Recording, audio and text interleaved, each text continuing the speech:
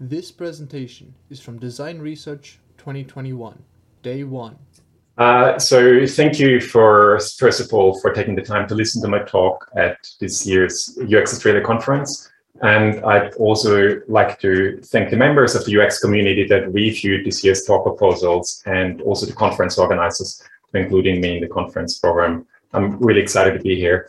And I hope, and I will also do my best not to waste this opportunity. So I hope that what I have to share today offers new insights to all the attendees and listeners, maybe getting them feeling inspired or provoked, maybe equipping you with new stories to share with others, or even new methods and perspectives that you maybe could use in your next design project. You're welcome to post about my talk and share screenshots on social media. If you're on Twitter, you can tag me with Martin Tom. Due to the current COVID-19 lockdown here in Sydney, I'm giving this talk from my home office, which is located on Gadigal land. We don't see things as they are, we see things as we are, which is why I wanted to take a moment to acknowledge my cultural background, which provides the framing for what I'm sharing today. My heritage is a mix of Middle and Eastern European. I grew up in Austria on a farm. And while growing up in a relatively remote village was at times a bit challenging, I consider myself privileged and acknowledge that I have had opportunities like completing a PhD and traveling the world that others from disadvantaged backgrounds, minority groups, and people with severe disabilities would not have had. So while I was studying at the Vienna University of Technology, informatics, I was drawn to human-centered design as I saw it as a way to make technology work better for people.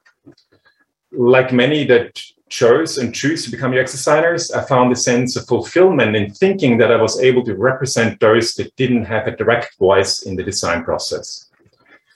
I'm talking about users or the end consumers of products, of course. And most people listening to this talk will know and are well versed in how to collect data from users that helps us to understand the needs, which is then fed into the design process. To know whether we were successful in addressing those needs and desires, we commonly measure things like user satisfaction. I imagine that everyone in the audience and listening to this talk would have gone through this kind of process in practice in some way. Some might also have consciously considered other stakeholders, sometimes referred to as secondary stakeholders. These are people that don't directly interact with the design product, but have an indirect stake in it. The experience of some of those secondary stakeholders may also be affected by the design of the product. For example, doctors using digital applications while communicating with patients, the experience that the patient has is indirectly affected by the way a doctor, as a user, is interacting with the product. Now, my question for you is, have you ever considered non-human stakeholders in your designs? Like living things other than humans that may be affected by the products and experiences that you design. You might think when you hear this, well, no, because that's something that only designers of physical things like objects and buildings need to care about. My goal is to convince you during the next 30 minutes that we also need to care about the impact of our design decisions on the environment, even when we're designing completely digital applications. In order to get the full 360-degree perspective of our stakeholders.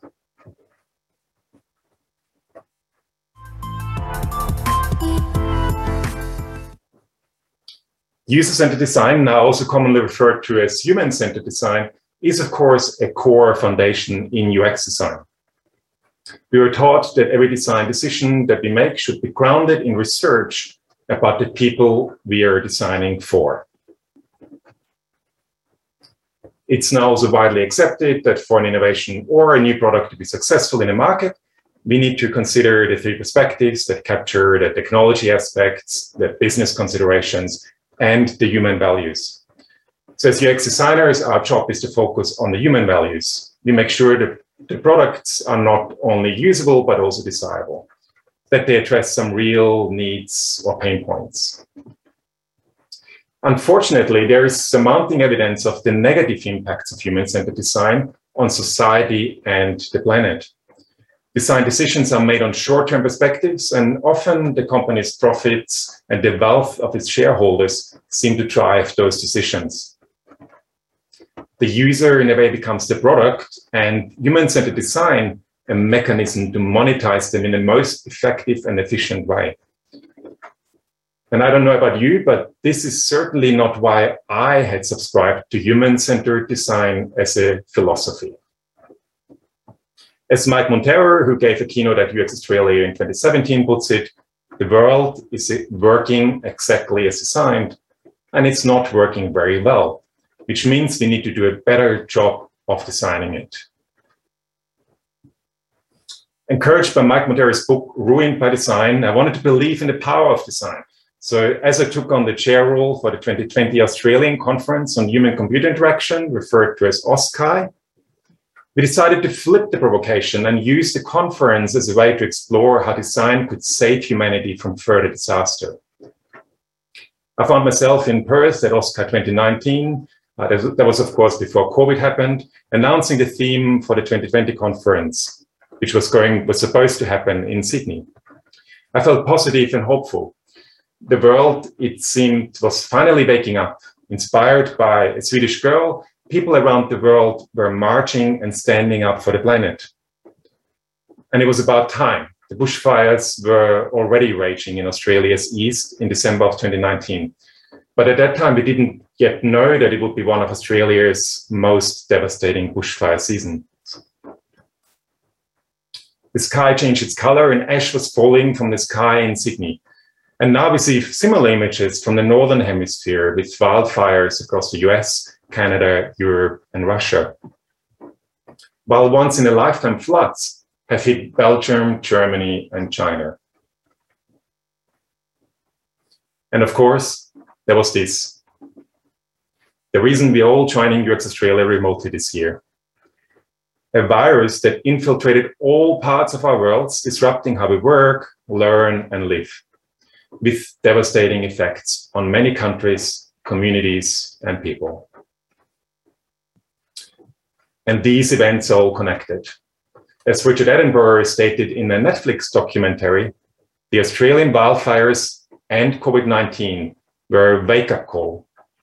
And infectious diseases that come from animals are a sign of an unhealthy planet. Of course, the origin of COVID-19 is still being debated, but there are other virus outbreaks that are more obviously linked to climate change, like the anthrax outbreak 5 years ago in the far north of Russia.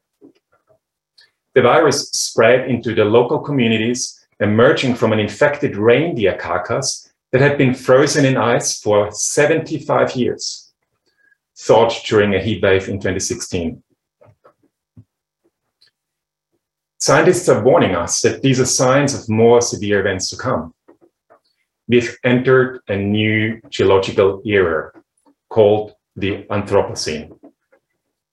This new age is defined by the observation that our climate is changing due to the impact of humans on the world, rather than through change prompted by nature. Human-made stuff now outweighs all life on Earth. And the planet is responding to the impact we have on its biosphere. Actually, the planet will be fine, even if we do nothing. It might take a few billion years to recover, but it will survive. In other words, the planet will always bounce back. But humanity might not be there to witness this.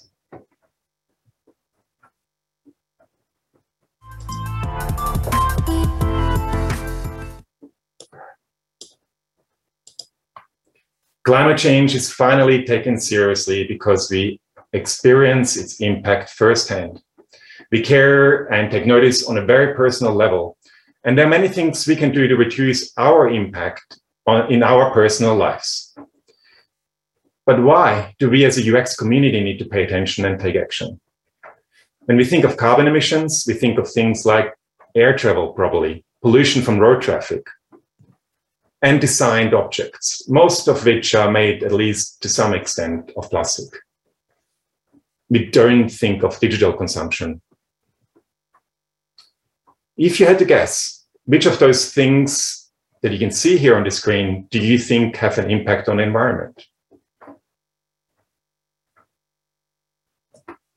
That's right, a sales force which has invested in environmental strategies for years reminded us recently on Twitter, believe it or not, all of these things have an impact on the environment.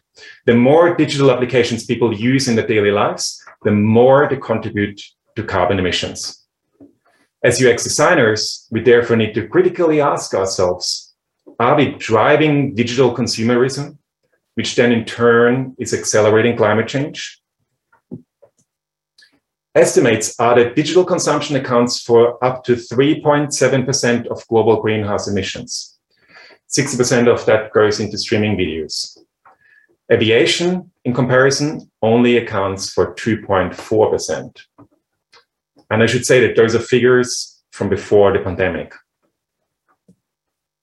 Even simple acts like sending emails add up and contribute carbon emissions. As a study found, if every adult in the UK sent one less thank you email, you could save more than 16,000 tons of carbon a year, the equivalent of taking more than 3,000 diesel cars off the road.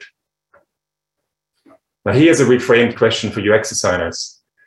Rather than making it easier to send emails, can we encourage users to send fewer emails? The rise of cryptocurrency is further adding to the carbon emissions produced through server farms and data centers. And as a recent study claimed, Bitcoin might soon consume more power than all of Australia combined as a country. At the UX meetup last night, the mega meetup last night, someone pointed out this book by Jerry McGovern, which covers some of those issues in a lot more detail, talking about the physical side of the digital world and what we as consumers can do about it.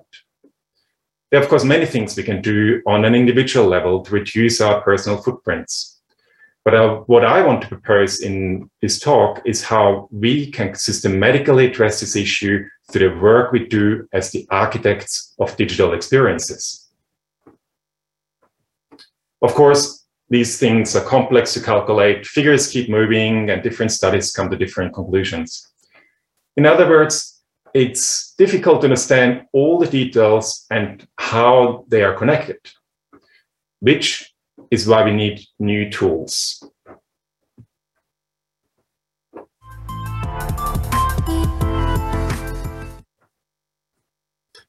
It is no longer acceptable that we talk about innovation without considering the impact on the environment. The mantra that innovation sits at the nexus of desirability, feasibility, and viability is no longer sufficient.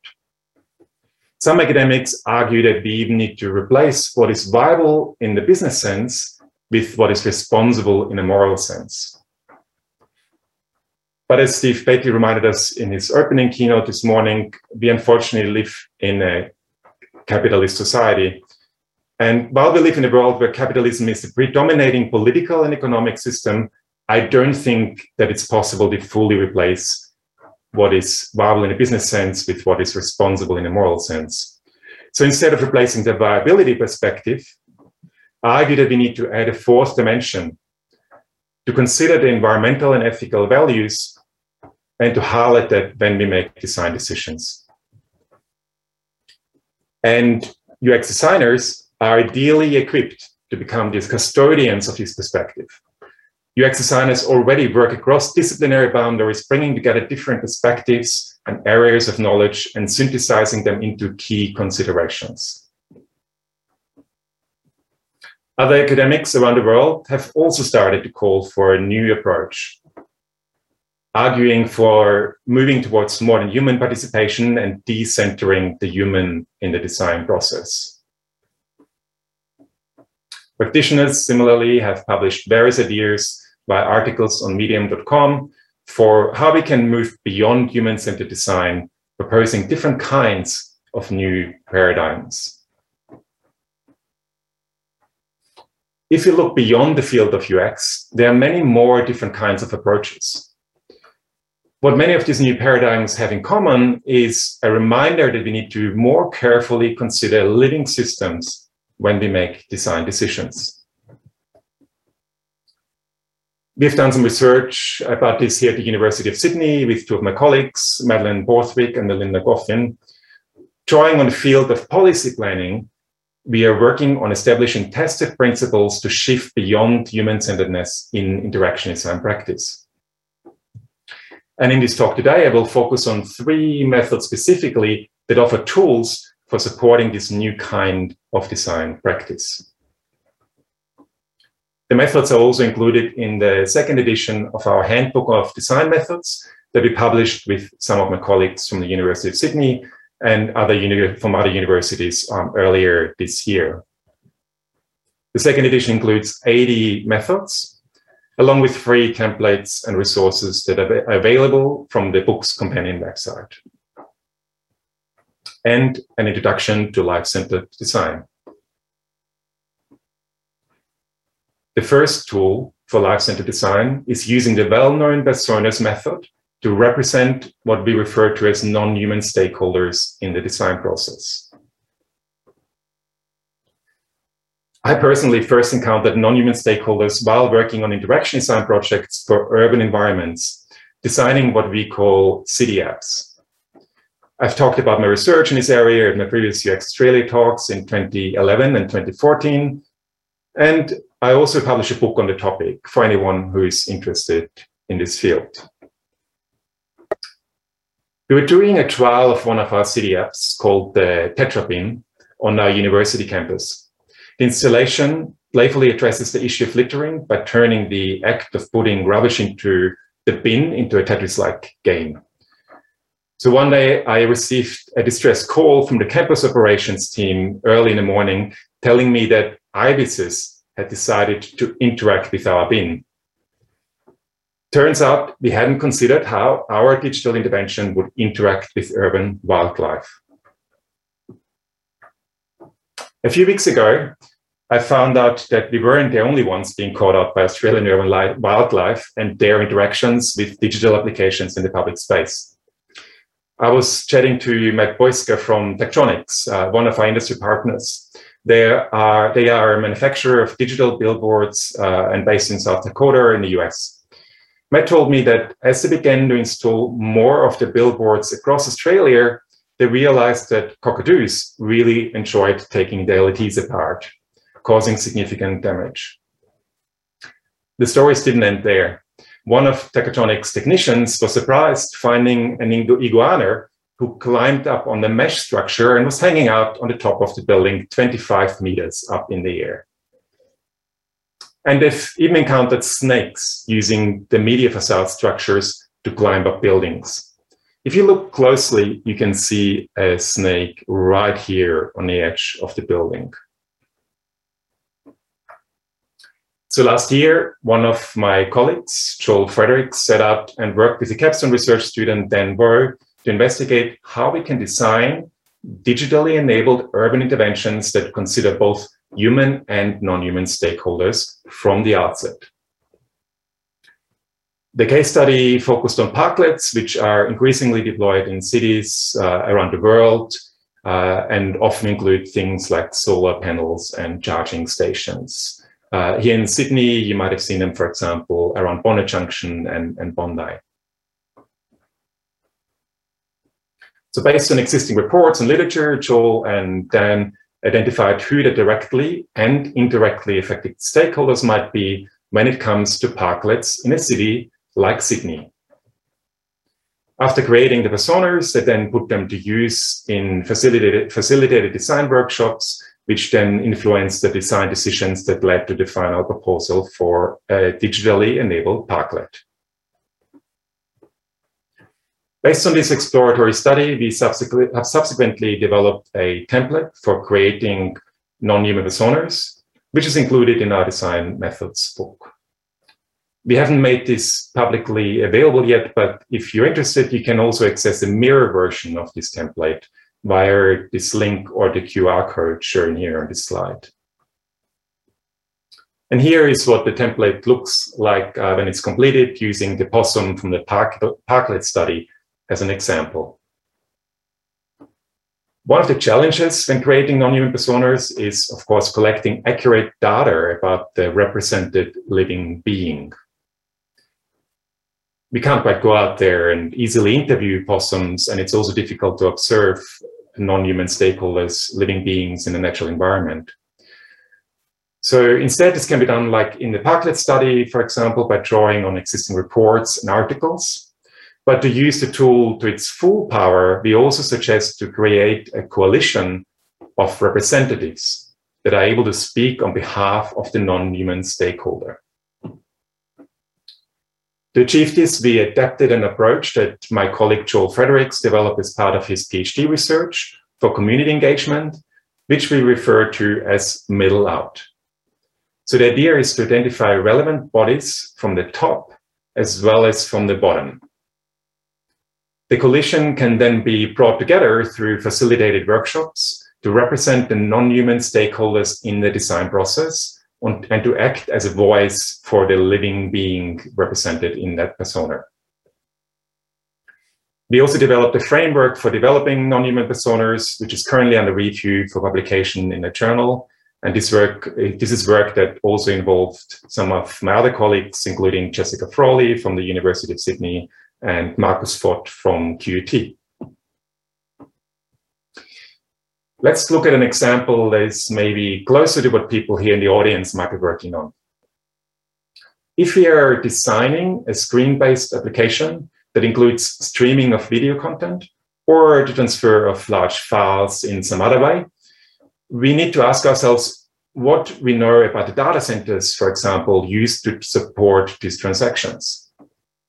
Depending on the location of the data centers and where the energy for its operation is coming from, there may be different living systems that are affected. How can we represent those as non-human personas? And who are the bodies that we can draw on to form a coalition? And in most cases, each non-human stakeholder and their personas will need their own coalition. If this is still somewhat abstract, how about this example? Quite likely everyone's business has been affected by COVID-19. The implications of COVID-19, like working from home, homeschooling, and lockdowns, also affect how people use the products that we design. So this is a great example for how we could use the non-human personas framework to capture the virus and its behavior. This then allows us to consider these things in the design of our products. And it might also lead to new kinds of human personas, like the parent that is working full-time while homeschooling their children. If you're interested to learn more about this topic, here are some references to other related works, including the use of animal personas, ecosystemers, which use the personas concept to represent entire ecosystems. And around this, Steve, are you giving me a timer warning? No, I'm being ready. I've got a 45-minute session, right? Okay. Good. My timer says 22 minutes so far. I'll keep going. And around the same time, when we were sending our book to our publisher, Monica Snell also published a great piece about non-human personas on medium.com. So the second tool for life-centered design are systems maps.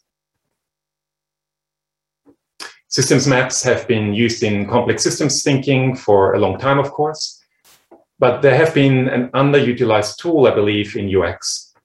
So I argue that we need to start using tools like systems maps in order to help us with understanding the complex networks within which the things we design exist. This is also a way to move in a way beyond human-centeredness. And as Stefano Mancuso, who is an Italian botanist and professor at the University of Florence, said, life is not a human-centered affair, but a complex network.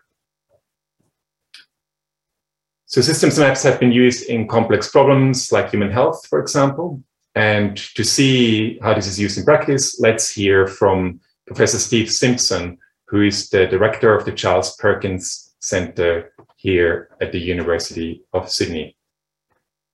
And Steve, now that I can see you, maybe you can give me a thumbs up if the sound is coming through okay.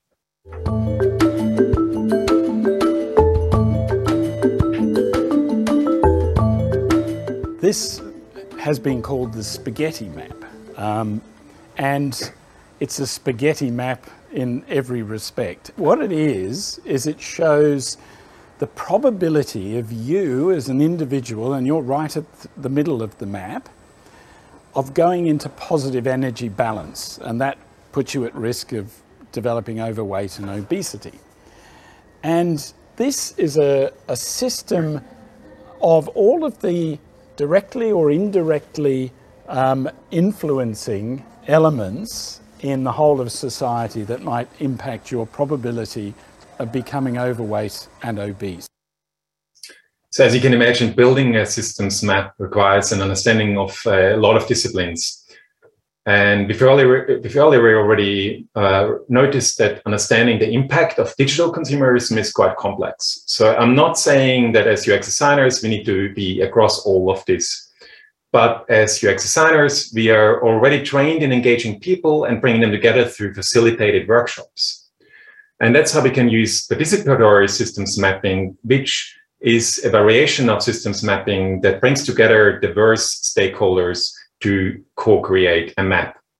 And it's even something that can be done remotely during times of lockdowns using digital whiteboards like Miro, as you can see here. Being able to understand the networks and the interactions is also a good starting point when it comes to identifying the unintended consequences of our designs, which is what the third tool, the Impact Triple Canvas, is used for. So the Impact Triple Canvas allows us to think beyond what we are trained and used to seeing by visualizing unexpected connections. This in turn helps us to understand how certain actions may trigger unintended consequences. The method was developed by Manuela Taboada and some of her colleagues for the QUT chair in digital economy. And Manuela contributed the method and the template to our book. The template is available for free from the book's companion website. And again, we haven't made the Miro version publicly available yet, but you can access it via this QR code. So in the Impact Triple Canvas, we start by writing down a proposed design action or a new design in the center. We then subsequently note down any direct impacts, and building on those, we then identify the indirect and the big picture impacts. And this includes both positive and negative impacts using different colored sticky notes. So now that we have covered some tools, let's take a look at a few specific UX examples.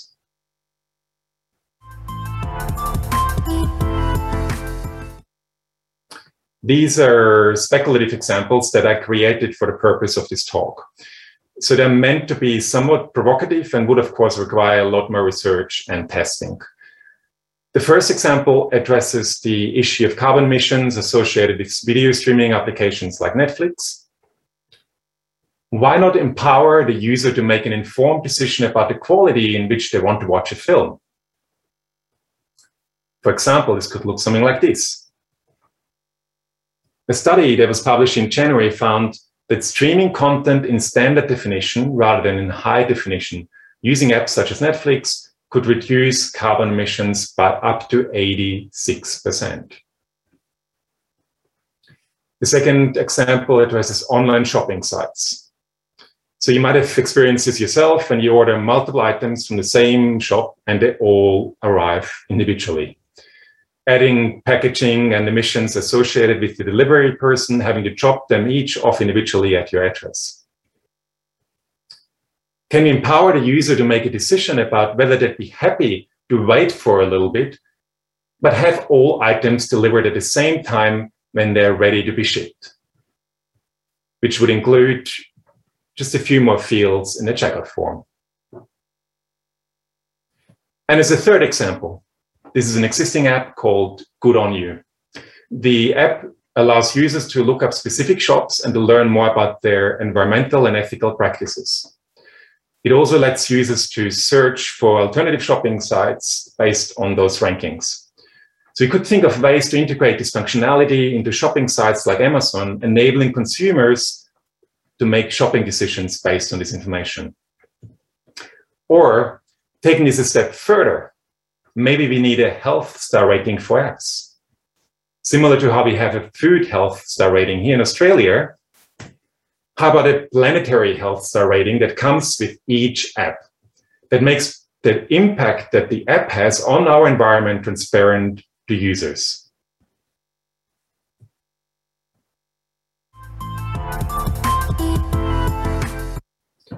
As I said earlier, we can't leave the business perspective out. And anyone trying to make a case for life-centered design and considering non-human stakeholders in a design process will likely face pushback because of the additional time and resources this requires. But we need to ask ourselves, are we really measuring the right KPIs? Is user satisfaction all that matters to our users? Or are we missing important parts of the picture? Studies are reporting that the expectations of consumers and other stakeholders are changing due to a growing awareness of climate change.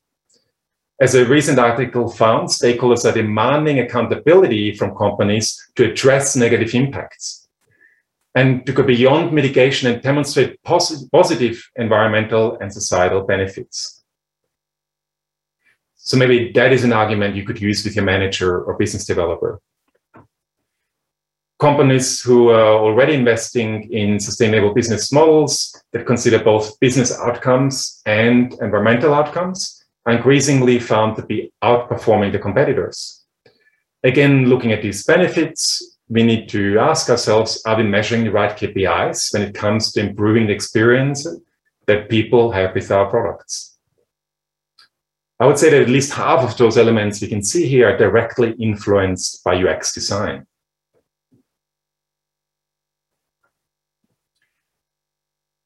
It's clear that we need to shift to a new paradigm in UX. There are many different terms that have been proposed and that offer a philosophical direction for how we can do this. But it doesn't really matter what we call this new approach. What matters is how we integrate these considerations into our practice. So we need to ask ourselves, are we addressing all the stakeholders that are either directly or indirectly affected by our design decisions, including any non-human stakeholders? We need to critically question whether we have the full picture before making our design decisions. Are we getting a 360-degree perspective of all stakeholders? Non-human personas, systems maps, and the impact ripple canvas are some of the new tools that we as UX designers can use to make sure our designs consider a holistic 360-degree perspective. A perspective that is both inclusive and far-reaching. While what I have shared today may still seem somewhat theoretical and speculative, it is time to start changing our practice now. As advocates for users and other stakeholders, we as the UX community have the power to drive the systemic change. Thank you very much for listening.